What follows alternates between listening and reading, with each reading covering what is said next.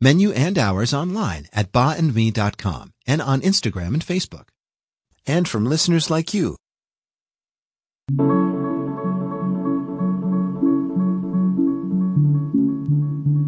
Welcome to the local edition, news and information to keep you connected in the Catskills, Northeast Pennsylvania. I'm your host, Jason Dole. And here on a Wednesday night in the middle of the week, this is when we check in on the latest in jobs and the economy.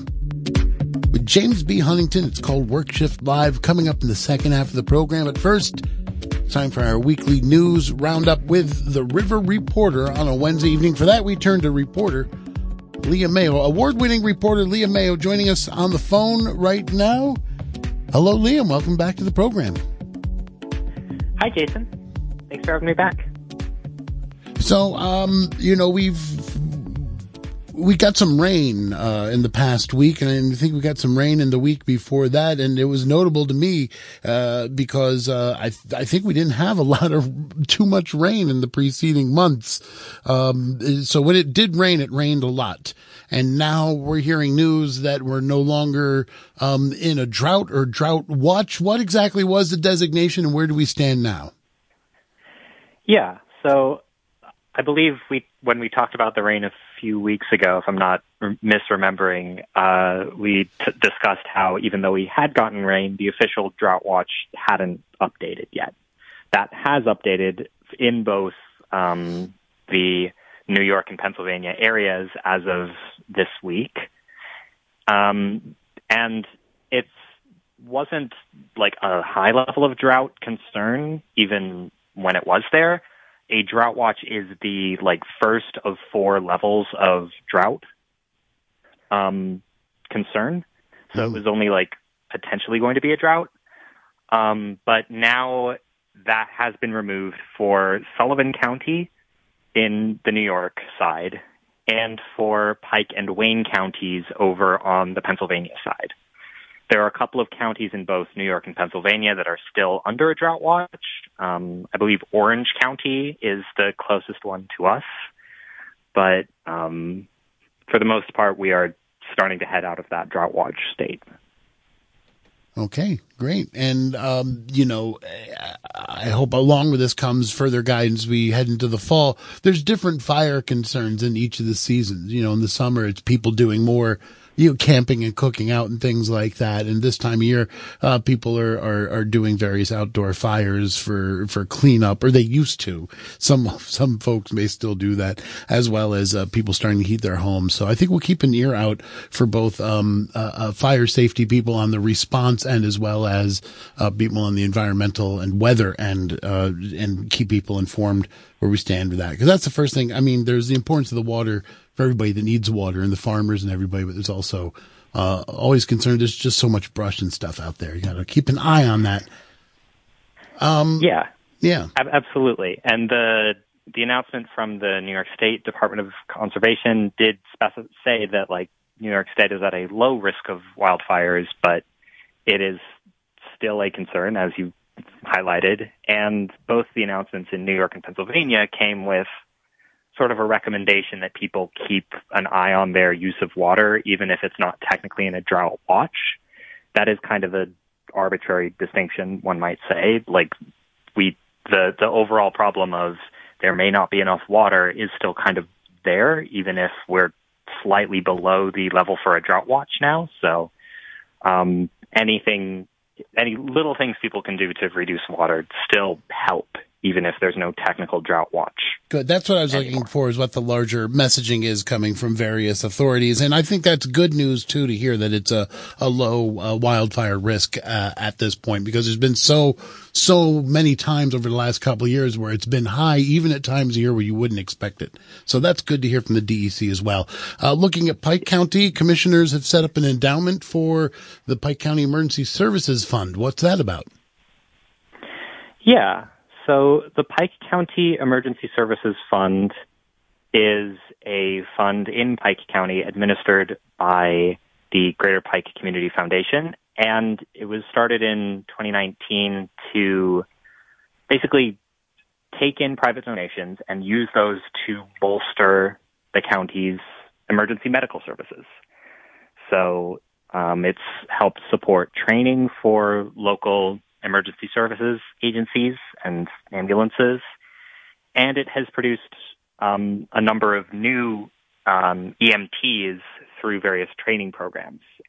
It's produced, since its inception, 20 new EMTs, 17 of whom are currently in service in Pike County. So what the Pike County Commissioners did is they took $50,000 of American Rescue Plan Act funding and gave this emergency fund an endowment so that it can have some stability and it can keep doing its work indefinitely, really. And I just think it's cool to highlight because it is a success story in certain terms for local emergency services. There's just a lot of there are a lot of shortfalls in volunteers on the emergency services side. In another story we ran this week, there was reported that the firefighter volunteer corps in Pennsylvania has fallen from around 300,000 to around 15,000 in the past 15 or so years. So, an endowment of $50,000 to a program that has in a couple of years produced a decent amount of emergency medical technicians to bolster those services is, I think, a huge success. And and I think there's a greater need in a rural area too. That to me is what compounds it. I just know there's less infrastructure and services in general, at least in Northeast PA. And you say there's a reduction in volunteers. You know that's disproportionately affecting rural areas worse de facto. So, well, there you go. So good government response, allocation of funds. You approve, Liam. You sound like you approve. Yes, that is not an official River Reporter stance. That's yours. Yes, Liam Mayo stance. But somebody who's been looking into the issue, keeping an eye on it. That's his take on it. Yeah. Town of Highland Highway Superintendent. What's going on with the Tom Ebers? He's resigned as of November 1st. What's going on? Yeah, there are a couple of empty seats in the town of Highland at the moment. Tom Ebers was the longtime highway superintendent, and he resigned effective November 1, so in a couple of weeks. And that was for health reasons, he cited. And sort of in a similar vein, one of the town board members, Jim Gutekunst, was retiring on October 21, so in a couple of days, also for health reasons. So for the highway superintendent, the search will, I'd imagine, begin. We spoke with the deputy superintendent, and he said he was comfortable doing the job until the board appointed someone else, but he wasn't interested in running for that role. And then on the town board side, the board is currently seeking people to replace Gutekunst. They're trying to interview applicants and fill the seat by appointment. Okay, and even as we're in the midst of election time, you know, whether these are these elected seats or they're self-selecting? These are elected seats. I mean, in normal times, I believe. I don't think these replacements will go to an election. I believe the replacements themselves will be appointed. So the temporary positions, fill-ins, basically. Exactly, yeah. Right. And I'm not sure when the next election for superintendent is, but the town board seat would expire at the end of 2023. So that election would be next year. Okay, and finally, Liam, River Reporter newspaper that you work for is holding an event for seniors next Wednesday. It's happening in the afternoon, 1:30. What's happening? What can you tell us? Yeah, so if listeners will remember, or may or may not remember, a while back, the River Reporter, in collaboration with Tustin's Youth Commission, held an event that was geared around listening to Tustin's youth and hearing from them, making them feel like they were more part of the community, trying to really feel out what the youth needed in their community. Well, we're holding a similar event geared toward this time people of retirement age and over. So the other end of the age spectrum. And that'll be similar things where we're just asking what people want to see in their community and what people need in their community, with the goal of potentially helping those conversations start, to help some of those things come about, and to help people feel more connected in their community. But it'll specifically be a little bit of a senior focus, like what do people need to age in their community? What do people need who are maybe in retirement or looking for retirement, and what does that community look like? So that'll be 1:30 at the Tustin Town Hall. All right. Well, thank you so much for letting us know about that event and all the other news that you bring to us. Liam, you'll be back on air this weekend with the local news headlines from New York and Pennsylvania, and we'll be talking to you again this time next week. Liam, thank you for joining us. Thanks for having me. This is the local edition. We've got Work Shift Live coming right up. Before we get to that, let's have a little bit of New York State election news. Out of Albany, New York, Governor Kathy Hochul, who has seen her lead in the governor's race slip in the polls, is coming down hard on her opponent Lee Zeldin's ties to former President Donald Trump. Karen DeWitt has more. Republican Long Island Congressman Lee Zeldin, who initially had far less campaign cash than Hochul, held a fundraiser over the summer hosted by Trump. The money raised has helped Zeldin run ads blaming Hochul for the state's increased rate of violent crime, which has been resonating with voters. Hochul blames the crime rate on disruption due to the pandemic.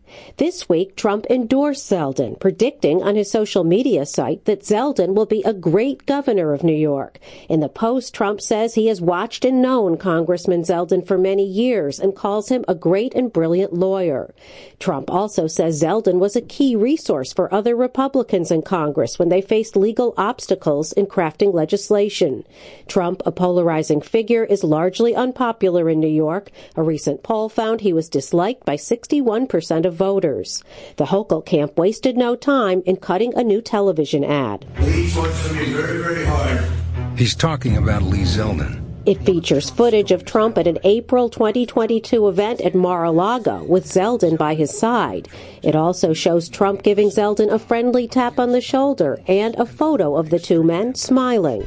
Zeldin is downplaying the endorsement, saying a lot of people have backed him. Shouldn't have been news. I mean, he supported me before this weekend. Zeldin, speaking to reporters, says he welcomes everyone's support, but the race is between himself and Hochul and nobody else. At the start of this campaign, I was asked, are you a Charlie Baker Republican or a Ron DeSantis Republican? I'm my own man. Hochul's campaign also criticized text messages that Zeldin sent to Trump's former chief of staff, Mark Meadows, on the day before the 2020 election was called for Biden. In the messages, he advised Meadows to create a file of any alleged voting irregularities and to include a donation link for Trump's legal fund. Zeldin told Meadows that needed to be done instantly. He also advised Meadows on how to coordinate media coverage for highlighting any alleged wrongdoing in voting practices in battleground states. Trump continues to falsely claim that he won the election in the face of facts and evidence that show President Joe Biden won both the popular vote and the Electoral College. The texts uncovered by the Congressional Committee investigating the events of the January 6th insurrection at the U.S. Capitol were released by investigative journalist Hunter Walker. Hochul says the texts, along with Zeldin's votes in Congress on the day after certifying the election, show that he's unfit to be governor. When voters understand how extreme Lee Zeldin is, not only did he vote to overturn the presidential election, he was one of the early co-conspirators sending text messages trying to give a strategy to the White House, the chief of staff of the White House, on how to subvert the will of the people. Zeldin's campaign does not deny that the congressman wrote the texts, but they say the Hochul campaign is mischaracterizing them for political gain. Zeldin spokesperson Katie Vincent says in a statement that Hochul is desperate when she'd rather obsess over a text message sent at the beginning of November before the election was even called, rather than focus on the issues most important to New Yorkers. Vincent says those Those issues include the rising crime rate and the skyrocketing cost of living. Polls released this week show Zeldin is between 4 and 11 points behind Hochul in the race and that he's leading among independent voters. In Albany, I'm Karen DeWitt. Thank you to Karen DeWitt and the New York State Public Radio Exchange for that report. You're listening to The Local Edition, winner of 2 Excellence in Broadcasting Awards from the New York State Broadcasters Association. Radio Catskill. Listen local.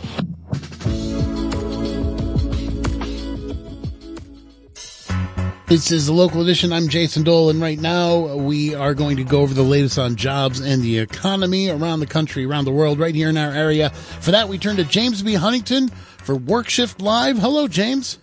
Good evening, Jason. Good evening, listeners. Working 9 to 5, what a way to make a living. Okay, well, there's some recurring themes when we talk every week, and one of them is inflation, still a big story. What happened with inflation in September, and how do you know? Well, this is the Bureau of Labor Statistics official report, and it went down. That's the good news. The bad news is it's still at 8.2%. It's still a few tenths of a percent only, but what it is people are still working and spending. That's not changing. That's what's driving prices up. And then on to employment stories, I guess, starting with our local listening area. Do you have the latest on unemployment in our area? Yes, this is August's data, which is the most recent by county. We have Sullivan County with 3.3% unemployment. That's up 0.1% from July. Orange, 3.6%, also up 0.1%. Ulster County, 3.2%, which is down 0.2. Wayne County, 4.8%, up 0.1. And Pike, 6.1%, up 0.3. So we have a national average, this is all unadjusted, of 3.8%, meaning the 3 New York counties are still doing better than the national average, and the Pennsylvania ones are still lagging. So overall, we have some weakening, except Ulster County. It's not really meaningful, and really the New York counties, under the circumstances without major employers, are doing very well. Okay, that's good to know. And then, again, sticking with working in the workplace, hybrid work, again, there's this struggle going back and forth between employers and employees, and who wants to work where, and the employers wanting more folks in and folks wanting options from that. You think there's a hybrid that might be a win-win for both sides of that discussion? Well, this is a report from Benefit News, which is a newsletter geared actually to human resources professionals, and it says 5 reasons why hybrid work is a win-win for employers and employees. Ultimately, this is just an opinion, but the talking points they have is that first, going to the office is pricey, sympathy for employers who have to pay commuting costs, which is quite expensive. I mean, it's not anything unusual for someone to pay close to $10,000 a year just to commute these days, especially in the New York City area. Yeah. Second, some work is better done alone. That's acknowledging that as much as employers may not be happy with people working from home as much as they would like, there are some things that they can do better if they're concentrating. That's potential. The reality is more arguable. 3, employers are looking to co-working spaces. That means that people can do well sometimes in these settings which are kind of in between an office and home. They're with several other workers or whatever. That's worked out often. That may have already peaked out, but it's still around. Second, or fourth rather, proximity bias has to be confronted. They're saying that's a problem, that people can often be promoted more and get better raises, be thought of better in general if they do turn up in person. That's always been a problem since the beginning of people working from home, and it needs more attention, possibly. Otherwise, it can just be a disadvantage of working from home a lot. Number 5, it's remote work and work-life balance go hand in hand. That's an old one. Sometimes it is. You're getting into dangerous territory, though, when you're implying that people working from home are at home, because in a great sense, they're really not, and employers don't want them to think of themselves as being at home. They just want them to be putting their heads down and getting extra work done. So these are opinions, these are possibilities. It's really just the latest contribution, but it's quite possible that some kind of hybrid work arrangement is going to be where we end up, or where we will be in, say, 5 years on this rapidly shifting issue. Well, see, that's what I wanted to ask you, is after reading a report like this, is this in any way shifted how you were already thinking about this? And just to remind people, what is your take on where this will land? Well, I think it's going to continue to be different from company to company. I think that in 5 or 10 years, there will be a lot of people working remotely, but it's going to be an issue that varies so much that applicants are going to have to find out what the policy is for companies they're interested in and go from there. It's not going to be any cookie cutter or any one-size-fits-all for companies all over the country. There's going to be really a splintering of different attitudes. We have CEOs who want people to be in the office 5 days a week, every week, and then we have a lot of companies, as I may mention later in this broadcast, that are only requiring people to be remote, that never need people to be in the office.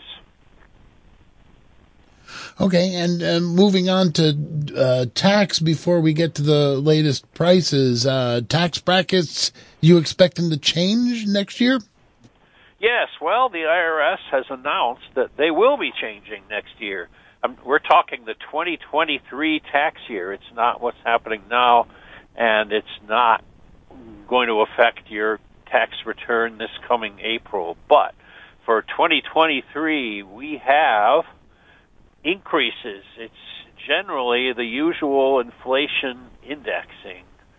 So we have the brackets going up, the real mid-range 22% of adjusted gross income is, the minimum for that is going up from $41,775 to $44,725, about $3,000.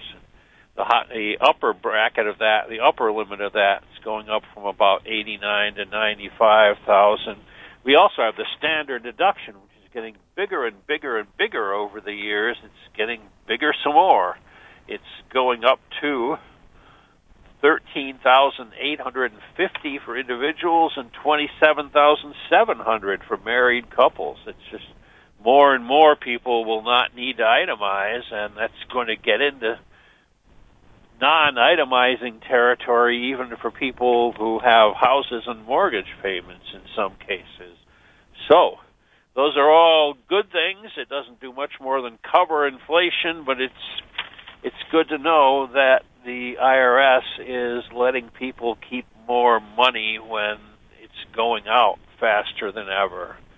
So that's how it is. Okay, so let's go over what the latest is on stock, oil, precious metal, and crypto prices. Okay, compared with last week, in general, gold is $16.29 an ounce, down $44. Surprising with all the cash out there. Silver $18.45, down 55 cents. Really in line with gold because the ratio over the last decade or more has been not far from 80 to 1. The Dow, 30,424, it dropped 100 today, but it's still up over 1,200 for the past week. It's been a fine week. It is, though, really in a range between 29.5 and 31. So that hasn't changed. We haven't seen it breaking out of that, but it's still a very positive week. Oil, 85.98, down $1.12. Oil's been touring the 80s, really. Bitcoin, 19,170, extremely close to unchanged, sitting at its recent bottom. Investors really don't know what to do long term. It's just camping out. Whether we'll see 15 or 22 next is a totally open question. The pound, $1.1225. It's up just over a penny. There's still problems in Britain causing this. The euro, 97.79 cents, up 0.79 of a cent, and it is recovering slowly but surely. And the 100 yen coin dropped another penny and is now 67 cents. So overall, this is all mixed. The maximum confidence seems to be in the Dow. Okay. And, the dollar's still doing strong then? Oh, yes, the dollar is very strong. It's the same situation, really. Foreign currencies, the ones I didn't mention, are generally somewhere around even, but they're not going up, and they're all, almost one after the other, lower than they were a year ago. You mentioned the price of oil. I know that news came out last night, President Biden wanting, I guess it's oil from the reserve. They're talking about it during the NPR News this afternoon, All Things Considered. I wonder if you're following this story and what your take is on it. Oh, yes. Well, they're releasing more oil from the strategic reserve. It seems to me like an awfully political move with the election coming up very soon. The price of gas is way down from several months ago. It doesn't seem like a good time to be doing this. So I think it's a little fishy, it seems to me, unnecessary. Well, I think it's definitely a political move. I was just wondering if it will have any real benefit. Well, yes, sure it will. It will make gas prices a little lower. But, of course, they're going to have to restock this strategic reserve at some point, and that will bring prices up. And it's hard for me to see how gas will be a lot lower in, say, a few months. It may be about the same, but I don't see any reason for it to drop substantially. So instead of it being like a total healing thing, it's we're borrowing against future pain once again with the government. That's what it is. I mean, the strategic oil reserve is a bunch of oil the government is holding on to. They maintain it. They're not going to discontinue the program and leave it out there forever, and that would be the permanent gain, but there's no sign of that. All right. Well, I appreciate you going over that with us on the fly here, James, and for all the information that you bring us every week right here on WorkShift Live. Thank you so much for joining us. Thank you, Jason. Thank you, listeners. WorkShift Live will return next week. I will return tomorrow because this is the local edition. Comes to you every weekday night at this time. There's Dolly. Coming up, we've got Trailer Talk with Sabrina Artel. This is Radio Catskill. Support for Radio Catskill comes from Van Gorder's Furniture, featuring lodge and Adirondack styles as well as rustic collections. With showrooms at Lake Wallenpaupack, downtown Honesdale, and Milford, PA. Van Gorder's Furniture brings the outdoors inside. VanGorders.com. From Dog Mountain Lodge, providing dog boarding and grooming, also boarding cats, birds, and other exotic pets. Located in Coshecton, New York, and on the web at dogmountainlodge.com. And from listeners like you. Partly to mostly cloudy tonight. The overnight low will go down to 32, so not as cold as last night where it was significantly below freezing in the upper 20s. Tomorrow, partly cloudy and more sun through the day as we get towards a high near 50. Tomorrow night, partly cloudy once again, and overnight low around 30. This is Radio Catskill or WJFF Jeffersonville, W233 AH.